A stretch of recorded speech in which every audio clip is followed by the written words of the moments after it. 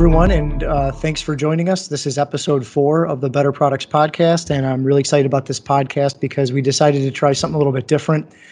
We have an employee of TapeCon, a longstanding employee, Dave Shoemaker, joining us, and I'll give a quick title intro for Dave, and then Dave, I'll let you kind of introduce yourself on your own and tell us about yourself. But Dave Shoemaker, Senior Manufacturing and R&D Engineer at TapeCon. He's been with us for a long time. Capital L or all capitals on the long. So, Dave, I'll let you say the big number, but thanks for being on the podcast, Dave, and trying something new, because up to this point, I've been interviewing some suppliers of our raw materials, and I think this is going to be an interesting episode because it's going to bring a little bit more, I'd say, internal perspective from TapeCon. So I'll stop talking and just, Dave, tell us about yourself and your role at TapeCon. And thank you, Steve. But one fun thing that I look at is every time I look out the front window, I was actually born right across on is right now, and that was in 1960. So I'm a long founding member of the area, so that's kind of a fun thing to play with. Anyways, it was 1983 when I started for TapeCon. We had, I believe it was 17 employees at the time. And my capabilities that I brought here was die cutting. And I worked in the die cutting department for about 3 years. But I always had a strong passion for all the capabilities that TapeCon had. And they had a lot, even at that time. And I think your father saw this passion within me. And before too long, I found myself dabbling in all the capabilities TapeCon had to offer. And as I learned, I became the go-to guy for new opportunities. I often find myself at a crossroads of the customer or prospect's needs and TapeCon's capabilities. It's my job to figure out how to combine suppliers, materials, and TapeCon manufacturing processes to achieve the desired outcome. You've been with us for such a long time, and you've seen the evolution kind of through the organization of all the different capabilities coming in and out. But, yep. when that new opportunity comes in from a brand owner, it's like, okay, that initial kind of review of it. I mean, we can't say yes to everything. I mean, sometimes things come in here and they're just not a fit. You know what I mean? And so sometimes, I kind of joke, sometimes we have a yes problem at TapeCon where we always say yes to a lot of things and we probably don't say no enough. But that whole crossroads of like, when do we decide to pursue it? When we don't decide to pursue it? So I wanted to just kind of like frame this conversation and introduce the concept of manufacturing readiness levels or technology readiness levels, there's a couple different ways to think of it, but that concept has been brought to me doing research on it. Of course, it started back in 2005. Department of Defense brought this in, but where I started getting exposed to TRL, MRL like levels was some of our engagement with some of the startup community, or some of the universities have started to use reference to manufacturing readiness levels.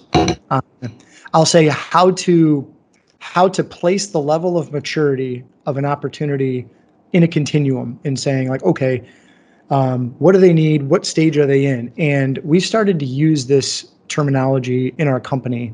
And I know that you've started to use the terminology too, or at least it's a way to communicate internally and or with the opportunity coming at us on where to place them. So I just wanted to kind of frame that. And so given that concept of manufacturing readiness level terminology and the fact that you're really like, I'll say, the front lines of the technical feasibility side of the opportunities and whether we say yes, how do you assess those opportunities when they come in the door? Well, the best way is just sitting down and having that conversation. I mean, I like when, the salespeople will set up a meeting to where the customer actually comes here, sees their facility, and then they have an actual, either a sample with them or they have some blueprints or something a discussion point, if you will.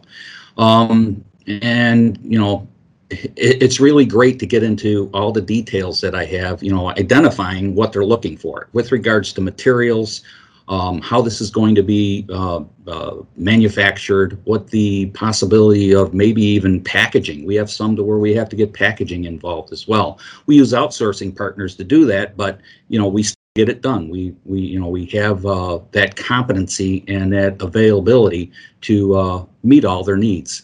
So yes, I like bringing the customer in here and actually having that sit down upfront conversation with them. Virtually now we have to do it, virtually, unfortunately with this epidemic, but in the past, I mean, it was good to have that face-to-face, that handshake, of acceptance on all the things that we've done. I got to mention that you do lose a lot of the detailed stuff that you can show a customer, of how things go through the press or how this will happen. And they really get a better understanding when they're there firsthand, actually able to see it. And you're right. Sometimes you can't capture that virtually. So yeah, it's unfortunate, but we're getting through it. Well, it's going to be interesting where the technology goes. I mean, because it's going to accelerate, the use of whatever, augmented reality, virtual reality. Like, hey, I'm going to walk you virtually over here. Let's take a look how your process is going to run. I mean, who knows? I mean, we're obviously exploring a lot of those types of technologies right now. And all I can think of is that this pandemic is just going to accelerate them. So I'll move on to the next question because obviously I know there's a lot we want to get to. But when you talk about, or when I talked about the continuum, like it can be really early, really late in that MRL readiness levels. How early have you seen people approach us, and how early in that manufacturing readiness level have people come to us? Well, I would have to say very early because I remember one project, I think it was right around 2004. It was actual walking off the street. It was a gentleman looking for a company that could guide him along. He had 2 plastic housings that he was trying to connect, and they had to be connected in a sterilized environment, but he didn't want to use a sterile room to do it. He wanted the part to be self-sterile, to be contained in a sterile environment. And it was kind of challenging to listen to that. So he was searching for a company that can help him advance his product readiness level. He was, like I said, he was looking for us to connect these 2 plastic housings, but still keep that sterilization of the contact points in check. This construction was used for a medical fluid transfer device. And it was kind of unique to the industry. I had never seen anything like it. And before too long, we had the conversation, and we talked about the material choices that were available for him. And we talked about what the functionality was. And as he was talking to him, drawing pictures and all this stuff. And before too long, we had a proof that readiness level. And granted, he was very overwhelmed by these prototypes, and he decided to move forward with us, and we worked through all the technology and materials, and I'm very happy to say that this is a product that we are making quite a few products on a monthly basis every day. We're making this product still today. I mean, yeah, when I was looking at the manufacturing readiness levels, an MRL 4 is like that laboratory environment proof of concept prototype. But then when you get up to an MRL 5, we're into more like a production relevant of a component of that material. And if you're telling me, I'm just listening to you tell the story, it sounds like it's like a napkin sketch on a piece of paper. That's exactly what it started. Which obviously it seems like I would put that at, almost MRL 3 into MRL 4 because we haven't even made anything yet other than just it's almost a conceptual idea at that point. But I mean, he must have at least he must have conceptualized what that proof of concept should consist of. And then from there, it sounds like we just kind of, I don't know, in a lab scale, either cutting with scissors on raw materials or whatever, be able to manifest it itself into that initial proof of concept prototype. How crude was it? No, actually what he had the actual plastic fittings that he was trying to connect. And he said that what he wanted to end up with, how it was packaged, it was shrink wrapped around the housing. And he wanted these 2 connections, or these 2 plastic housings, to be already connected together with just the ports that come out that connect the hose to it, because again, it's for fluid transfer. But the points of contact had to be kept in check with being sterile at all times. So we developed, and I can't talk about the process in details, but we developed a method that was able to encompass that And he called it after I sent him the sample. He says, "You, what did he say? You made the first portable clean room. Thank you very much." He was like, "Let's move on." He says, "I'm not going anywhere else. Let's get this going." And he got pretty excited over it. And like I said, this just evolved, and we finally made it. He took it to market, and like I said, we're still making a lot of product today.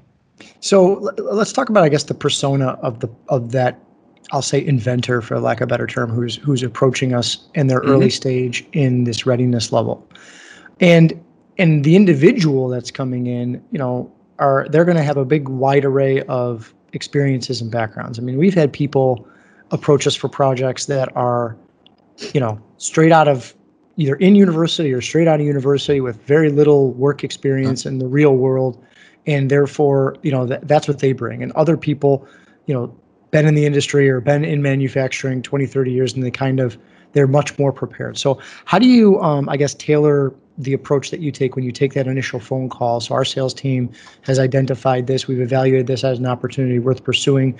You're usually tapped on the shoulder when it's time to kind of look into technical feasibility of it. But how do you tailor your approach based on, I guess, who's in front of you and what their level of experience is? Well, it's usually, the customer is usually the one that I'm talking to, but it really depends on who the customer is and what resources they have. Because many times I like to talk to the, if they have a engineering team that's helping them develop this, I like talking directly to the person that's going to be building this for them, because then we get greater details on, what it's going to take to end up with a good result. And, that brings me back to another project that I was working on, where it was some college graduates that came to us looking for, they developed this chemistry that they were trying to get it out on the market. And what it was used for is, if you can get it onto a material, it would identify when sun worshipers needed to reapply suntan lotion. And they seen a need for it, and they did a lot of research. In fact, they won numerous awards out of Canada and the U.S. for this invention of this chemistry. The only problem that they struggled with was, how do they make it work? How do they put it on a material? How do they apply it to a person's body so that it can, when sun hits it, it says, "Hey, you need to change or need to add some suntan lotion." And so they came to TAPECon with us with that challenge. And, we talked them through it, and we, found out what this chemistry was all made up of. And we used partnerships with other companies that had coating capabilities of putting this chemistry onto a piece of material. Well, there was more to it than that. They wanted an advertisement of their product name and different media on this stuff. So we were not only able to make this product so that it was feasible to put different names on it. If he wanted to promote some other technology, some suntan lotion company, he could sell that rights off to use their product to these companies. So we developed a process that was able to not only have that substance coated on the material, but then we were able to convert it into a easy to use, peel and stick onto skin. And they use it now and they're using it throughout the world. I hear, he tells me different countries that he's applying this to and selling it to, and it's virtually throughout the world. So kudos to them on doing a great job with developing this chemistry. And we were just able to help in their manufacturing process. I want to unpack, I guess, the flow of information. Like you're describing, you're telling the story, and I'm thinking about, what type of information is presented, that they're presenting you with, and sometimes that information, I'm sure, is incomplete, or the wrong questions are being asked. So what type of information exchange is happening between you and a company like this in the early onset of these projects? And I guess, what can you glean? What can you glean from that, or what are you providing them to help them along the way if they need help? Well, actually, I'm looking for, as I said, we sit down and we have that face-to-face conversation. That's all it is, just like we're having right now. And they're telling me about the details of, what they're looking for. Are they wanting this product to last outside, what their environmental conditions may be? Are there any regulatory issues that we need to be concerned about? there's a multitude of different things. We have stuff that goes on cars. I mean, you name an industry and we're in it. And it's kind of difficult to list every type of situation, but because there's so many different questions to ask. But I mean, how many people are coming with blueprints, without blueprints? What would be the ideal thing for someone to come with us? We've talked about detailed design packages and what does that constitute, but I guess in a perfect world, what are they bringing to that initial meeting and that face-to-face meeting? Well, what we hope to see is blueprints or any conceptual sample that they have. And it could be just a crude scissor cutout on paper type thing, just so that we can get a better understanding of what they're looking for and what the end product's what they're trying to achieve with that. And yes, we have, over the years, we have developed an application capture form that, it has intentional questions on it that helps us determine what the customer needs and where their technology and manufacturing levels are.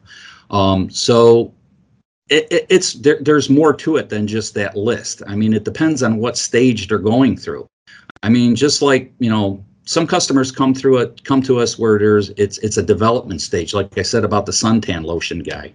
The group came to us, and we needed to provide them with training, the pros and cons of different materials, different adhesives, what works on skin, what can peel off without affecting a young person's skin versus an older person's skin versus a child or a baby's skin, and we needed to train them and teach them on that, and they needed to fully understand, and we needed to fully understand their expectations.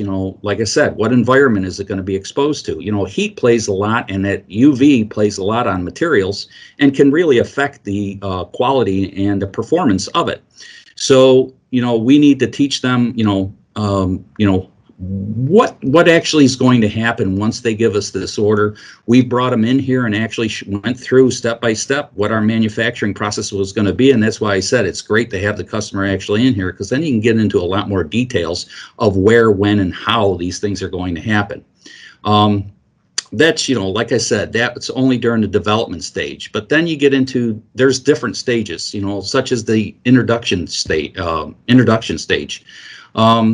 The customer might have a product that's already developed, but they just don't understand how to build it. And they need to find a facility that can show them or either guide them through, either manufacturing themselves or maybe even using other vendors to, do a team approach on manufacturing their products. Then, you get into the further developed ones where you have the growth stage, and that's where we really shine, I think, because this is where they're looking for volume requirements. They want someone that can provide, a lot of product in a certain amount of time and get it done and get it on the shelf. And that's where they come to us, and we develop that partnership with them, and it works out very well. Then later on in their growth stage, they get into a more mature area where a lot of times they're just looking for, okay, we need to save money, we need to cut down costs, and we look for ways and methods of doing that. But we go beyond that a lot of times. Sometimes they're looking for another solution, or maybe they need a branding idea that will help set their product apart from others and make people look at theirs in a different light, They might even be, looking for, and I've seen it happen, to where they want someone to manage their overall process, their overall product, because they need to focus on looking at new products or maybe new or upgrading their current product and to develop new opportunities. And, that's where we like guiding them, is to help grow with the customer. We want to become part of the customer's team. Yeah, it's like, as you're talking about this, I'm just thinking about from a product manager standpoint. So the people that we're serving, every product that's being sold has a life cycle. Like you're in a life cycle. You're launching it for the first time. I'd love to wave a wand and have every opportunity to come in, be in a growth phase. That'd be nice, right? Because all of our problems are like, how do we scale this up and sell massive quantities of these things? But then there's growth, then there's maturity, and then maybe they have to retire a project or retire and replace it. So I guess listening to you talk, I'm just thinking about how you kind of have a radar on what stage that product's in, which then might change, I guess, how you treat it, right? Questions might change, different questions, correct. right? So it's kind of like adapting to what stage the life cycle, or what stage of the product life cycle's in, might change the various types of questions that we're asking or handle it differently, right? Oh, absolutely, A lot of absolutely. people seem to be looking for cost downs. Can you speak more, I guess, to that cost reduction opportunity where someone's coming in, maybe we've been making it, maybe a competitor's making it, and for whatever reason, they found their way to our doorstep. How do you, yeah, I'd like to hear more about that in terms of cost downs. Seem to be everyone wants to cut costs. So how do we approach those types of opportunities that come in where I'd say it's a mature product if I'm going to put it in a life cycle. It's mature and they want to milk as much margin out of that product. No future plans for any major redesign of the product, but let's just improve margin. That's the business objective. So let's talk about cost reduction. How do we handle those situations? Well, in many cases, we have to look at the overall product. Is there any room for, or is it conceivable to make changes to, let's say, materials? In a lot of cases, many things are sometimes, and I don't know if I should say this, but they're overbuilt. You get a group of engineers together that overbuild something. They put a dimension and tolerance behind things that are not only really odd and unconceivable, but it just doesn't really work for that product. And, we'll have a conversation with the customer about those topics and about those issues, looking for ways to cut costs. There might be, dies that are related. Can we go with a less expensive, and I'll talk out solid, a solid die versus a mag tool, which is a thin plate that we use. That's a big cost savings right there if we can change that aspect of the manufacturing process. But we also, like I said, we look into different materials. We look at volume structures. Are they, willing to, and are they capable of taking a larger volume and putting it on shelves for future use? Because, everything is based on materials. Materials have a cost to them, and as well as customers have to get from us, we have to buy from our suppliers the minimum buys on materials, and that's where we have to buy what they call master rolls and whatever the case may be. But there's volumes that we have to uphold to, and we have to have it come out of our pocket. We have to purchase these materials. So in essence, we have to pass that cost on in order to make money and keep everybody profitable. The brand owner can be their own worst enemy. It's like everyone wants to the default of any engineer is conservatism, especially if the risks that they face is a product, they're the ones who have to deal with a defect or whatever. And I understand that people want repeatability and they want to reduce variation and everyone would love, really tight or I should say really high number process capability numbers and CPK numbers. But how do you have that conversation where the tolerances, they can become their own worst enemy? And so what can we share, or what's that dialogue like to try to open up a tolerance? Well, we ask them, where is this actually being used? And the discussion point gets into, how critical are those, for this application. A lot of times they're just putting a label on it as they're putting their name on the product to claim fame to owning this product. And they'll have they might have a textured area, but then they have a smooth area that's recessed in, and they want that to fit, that label or that part to fit down into that recessed area. And they'll give us a tolerance of plus or minus 5 thousandths. It's like, are you kidding me? When you put it on there, you can't see those edges of that recessed area. It could be a 16th off, and a regular consumer would never see the difference. However, we hold much tighter tolerances than that. Our tolerances, our baseline tolerances, 10 thousandths we hold all day long. That's without batting an eye. We do hold much tighter tolerances than that, but it all depends on the application, where these things are going, how they're going to be, what the performance of them need to be, and what's the end product going to look like and how it's going to perform. Yeah, it's like any one of all these considerations, we could head down rabbit holes discussing the details of every single one of them and spend 4 hours talking about this. Mm-hmm. But So I'll try to get this into somewhat of a wrap up. But I mean, I think obviously just the exploration of these new opportunities that come in, and all the considerations or questions that we're asking, placing them in a maturity level, and then I guess giving our audience kind of a perspective, our perspective in terms of being the manufacturer, where what we're thinking about as those are coming through the door. So any final parting words, Dave, or any words of wisdom that you want to impart on the audience as far as the conversation that we've had? Well, we talk about, incoming new customers, and, it's all part of, taking care of the customers that we do have, because it's not a smooth flight once they develop, and once we develop a relationship with them and we have a product that we're building. It's not a smooth flight all the time. In fact, one of the customers that we currently have, they came to us with an issue one time where they were having some problems with the materials that we were supplying them, that they called out. It wasn't a material that we suggested to them. They called out the material that we were using, and they were having some shorting issues. It was an electronic component that it was shielding. And the materials that was being used, they found out through testing on their behalf, that it was a shorting issue and it was something that I never heard of or never thought that it could even do this, but outgassing of the material was causing this short. And I was intrigued, because this is a new thing for me, which I learn every day in this job. This is awesome to have something like this.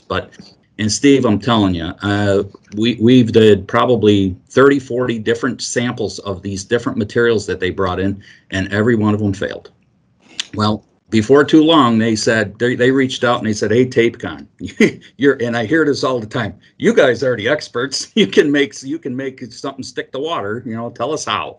And so they reached out to us and asked us if we could help them find a material. Well, after many trials, or after many conversations that we've had with vendors and communication with the customer and testing, we finally found a solution for them. And I'm happy to say that our manufacturing for services are now found on Mars. I find that just amazing. To talk to somebody about the different applications that we get into. I remember when I first started here, I remember telling people, "Yeah, we make bumper stickers that you go in," and it's like, bumper stickers now? Are you kidding me? We make stuff that's going out in space and on different planets. This is like a whole new concept, a whole revelation of different things coming to and making TapeCon available to. It's unbelievable.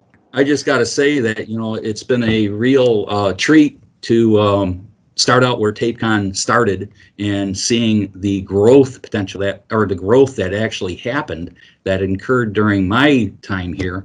And it's just been overwhelming, to be honest with you. It's been a great experience. I've learned a ton of things, and still am learning. Even though I've been here for 37 years, I'll walk out on the floor after this meeting and I'll learn something new today.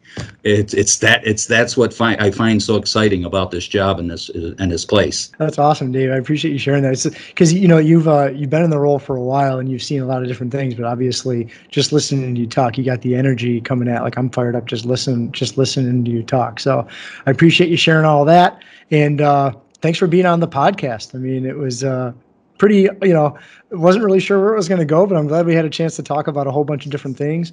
And so I guess we'll wrap it up here. So thanks again, Dave, for being on the podcast, and for everyone listening. I hope you enjoyed it, and stay tuned for the next one. So that's it. Signing off. Thanks, everyone. Hey, thank you. Take care.